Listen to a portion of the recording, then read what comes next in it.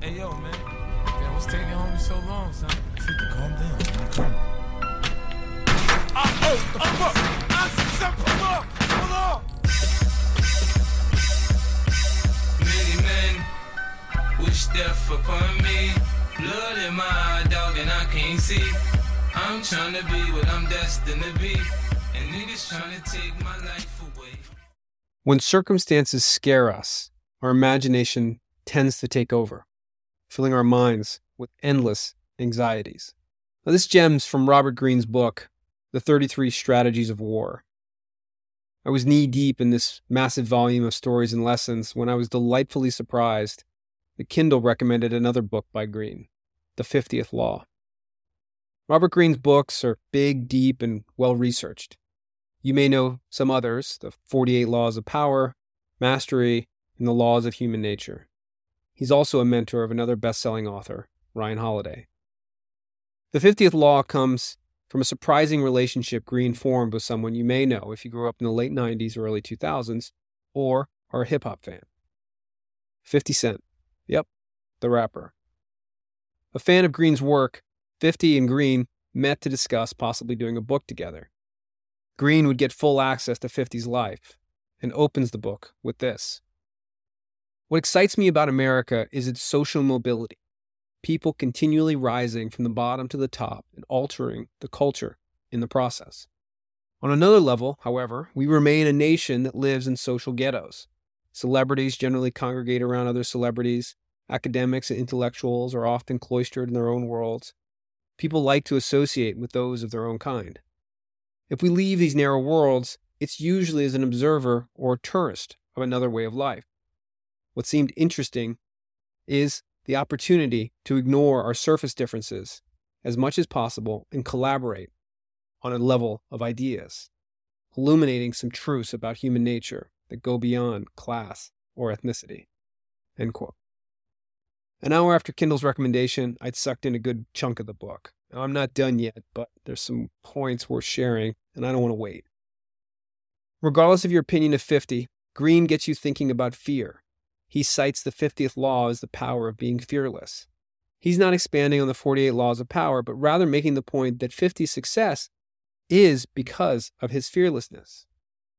50 Cent, or Curtis James Jackson III, was born in Queens, South Jamaica. 50's mother, Sabrina, was killed when he was 8. With no father, his grandparents raised him. At 12, and under the guise of after-school programs, 50 started his first business, selling narcotics. A stereotype rapper of the 90s, 50 also did time in prison and lived in a very violent world. But he saw a way out: music. Not unlike his drug-dealing days, he hustled, mixtapes in the streets, recording in basements, and whatever he had to do to bring his hope to life. Despite his growing popularity, he wasn't out yet. Someone wanted him dead. On a spring day in 2000, 50 would take 9 rounds from a semi-automatic pistol in front of his grandmother's house. It's incredible that he survived. He would later describe this as a turning point in his life. It's no surprise. For those who've looked death in the eye and come out the other side, it changes you. And this from 50. When you've been in life-threatening situations, you become aware that life is not forever. He recovered, and in 2002, he signed with Eminem and Dr. Dre.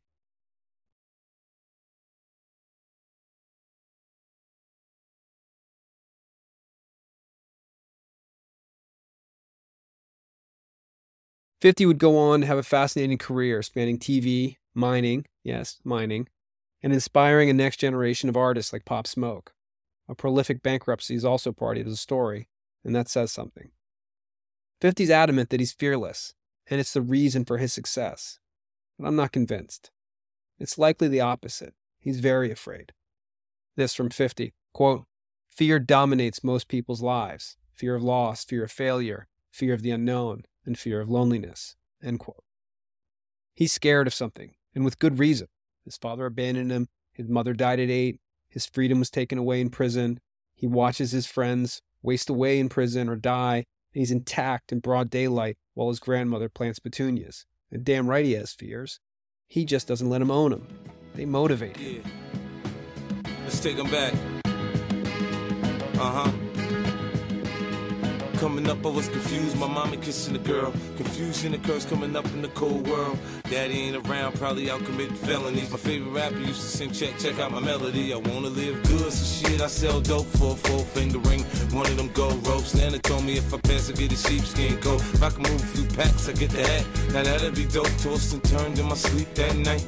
Woke up the next morning, niggas have stole my bike. Different day, same shit, ain't nothing good. In the hood, I run away from this bitch and never come back if I could. Hated to love it, the underdogs on top. And I'm gon' shine, homie, until my heart stop. Go ahead, envy me.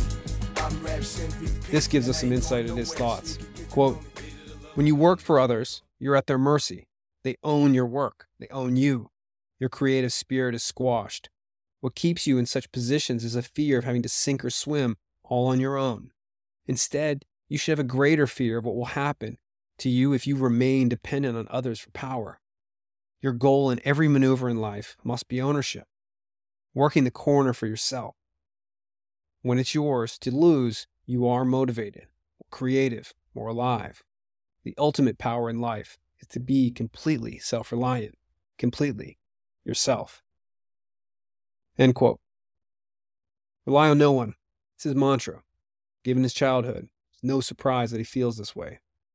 Now, from Greene, quote, your attitude has the power of shaping reality in two opposite directions. One that constricts you and corners you in fear, and the other that opens up possibilities and freedom of action. Fear creates its own self-fulfilling dynamic. As people give into it, they lose energy and momentum. Their lack of confidence translates into inaction that lowers confidence even further, on and on. End quote. Fear has two roles in our life. First, it works to keep you alive. It starts with breathing and eating, but to our detriment, we've allowed it to own parts of our life beyond what we need for simply surviving. David Cain says it better than me. As a human being, you come with a natural inclination to overvalue feelings of safety from two great fears. First, the loss of your resources, and second, the judgment of others. End quote. The second role of fear may be where 50 gets it right. It's the motivator. You take action to protect yourself, and it pushes you. Fear points you in the direction of where you should go. Now be careful. Your monkey mind plays tricks on you.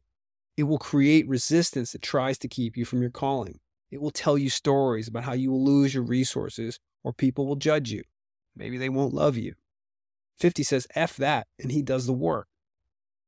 Stephen Pressfield has something in common with 50 when he describes resistance in The War of Art.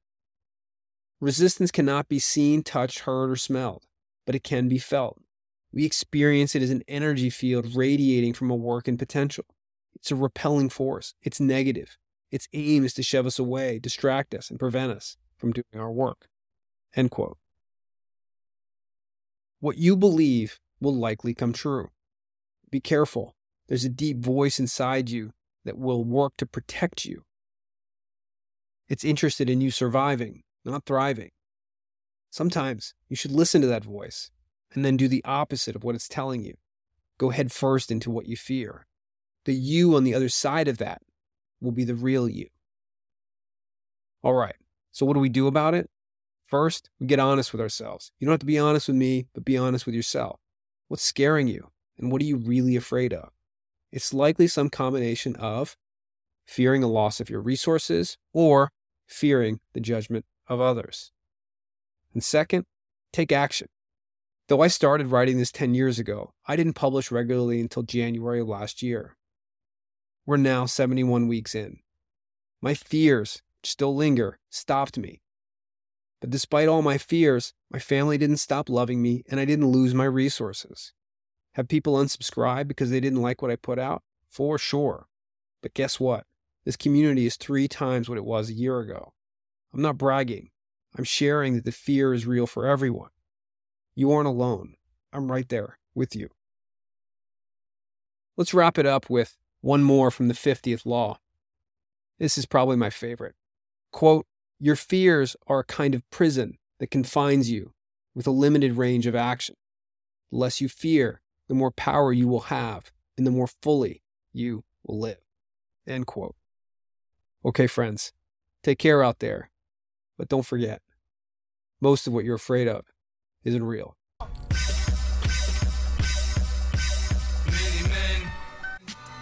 Many men wish their sunny days wouldn't be special if it wasn't for rain. Joy wouldn't feel so good if it wasn't for pain.